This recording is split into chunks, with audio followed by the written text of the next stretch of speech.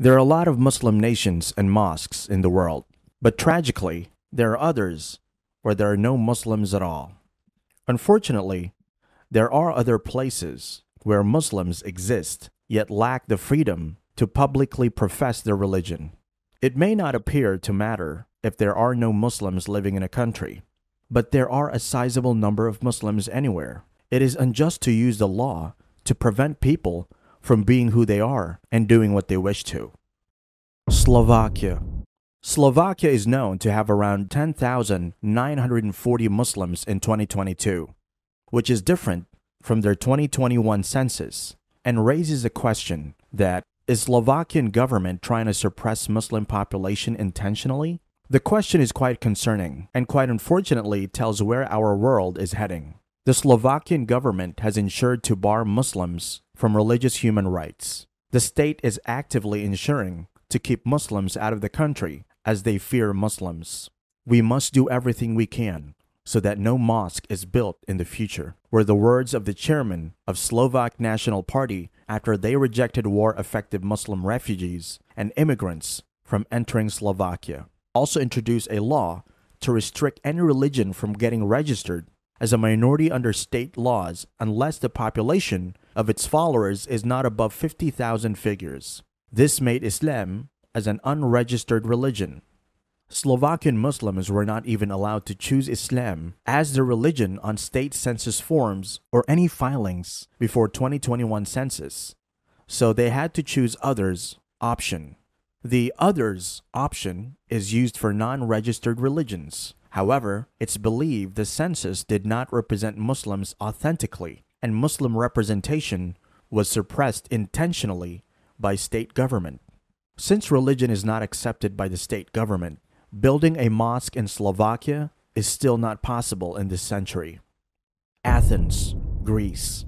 Greece has gained some notoriety for its Lausanne Treaty with Turkey and its assurances of Muslim safety following the demise of the Ottoman Empire.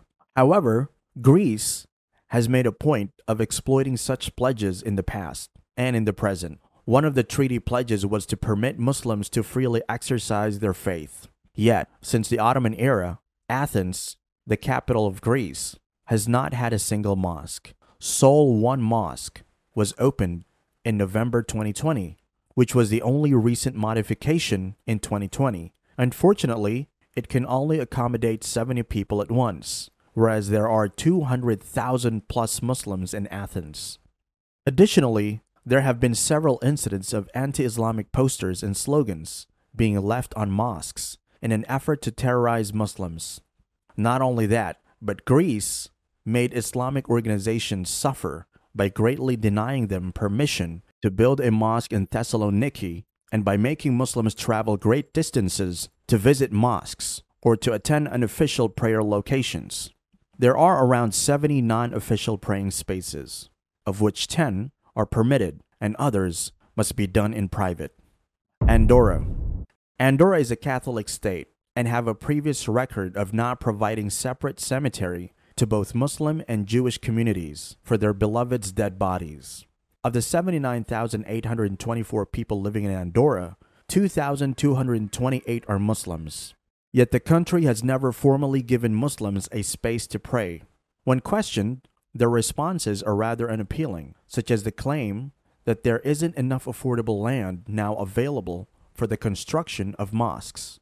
Despite the fact that all foreign Catholic priests were given citizenship and received their full salaries on schedule, the people of Andorra are generally anti-Muslim and opposed to religious freedom. This has also caused a lot of hurdles in the process. San Marino. San Marino, like Andorra, is a very small republic near Italy and is approximately 1/3 of whole Washington, D.C.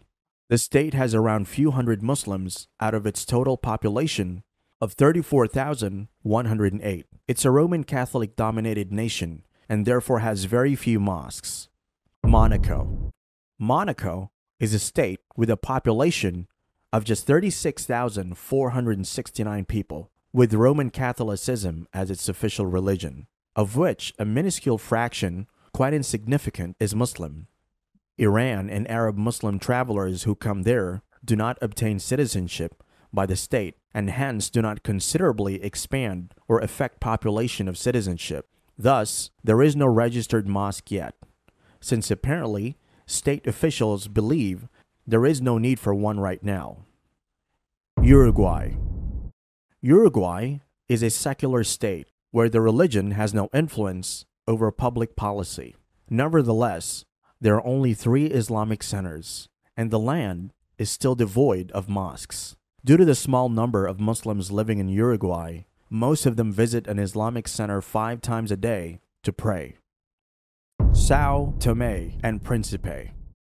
Sao Tome and Principe is an African island near an equator with around 5,931 Muslims out of total population of 227,380. There are no known mosques on the island. However, there are some non-official prayer spaces along with 1 registered Islamic center.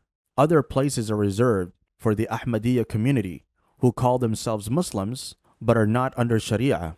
Ahmadiyya is a separate religion and has no relation with Islam. Therefore, many Muslims believing in Quran and Sunnah avoid attending prayers there. Vatican City State. This one is quite different from the rest, and that's why it's on the last. Vatican City State is regarded as the center of Catholicism and the smallest nation in the world. It has a major historical and architectural significance and is located in the center of Rome.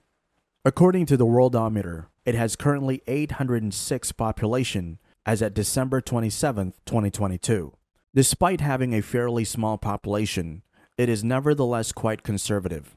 The absence of a mosque may be due to a variety of factors, but one well-known reason is that the city is revered by Catholics as a place of worship. It receives thousands of Catholic pilgrims every year, and thus quite influenced by Catholicism. It has more Muslim tourists since it is less hostile to Muslims than other cities and nations, but has neither a Muslim local nor a resident. Muslim visitors are permitted to see Peter's Basilica and the Sistine Chapel, but they are only allowed to pray in their confined lodgings or apartments in order to reduce any unnecessary tension due to massive security. Given the Pope's injunction to keep bias at bay, it may be argued that the public is not antagonistic to Islam, Muslims, or adherents of any other religion. Pope have also organized several joint prayer meetings for Christians and Muslims. Not all, but the Pope has personally interacted with a few Muslims to promote polite dialogue between people of other ethnicities. This indeed inspires faith in humankind. As a Muslim, we are obliged to follow the law of land, and if the state prohibits unofficial prayer halls or spaces, it must be respected at all cost. By restricting people's fundamental human rights, one cannot undermine or deny the reality that Islam is the second largest religion in the world. Some countries believe it is acceptable to practice whatever hate they preach by placing regulations or limitations on specific fractions of persons who were born and nurtured in their nation by their own people.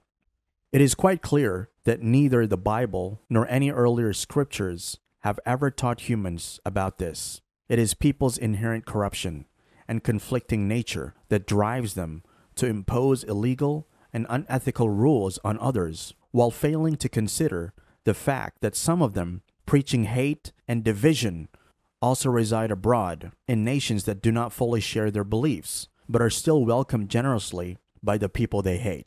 When all Muslims want is freedom to exercise their faith, they have long been mistreated and considered inferior.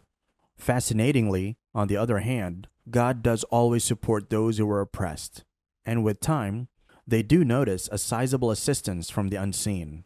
Perhaps this is why Islam is rapidly becoming the world's largest religion, granting rights and caring for the entire human race. Although it does speak of peace, some individuals portray it as being dangerous, where it isn't.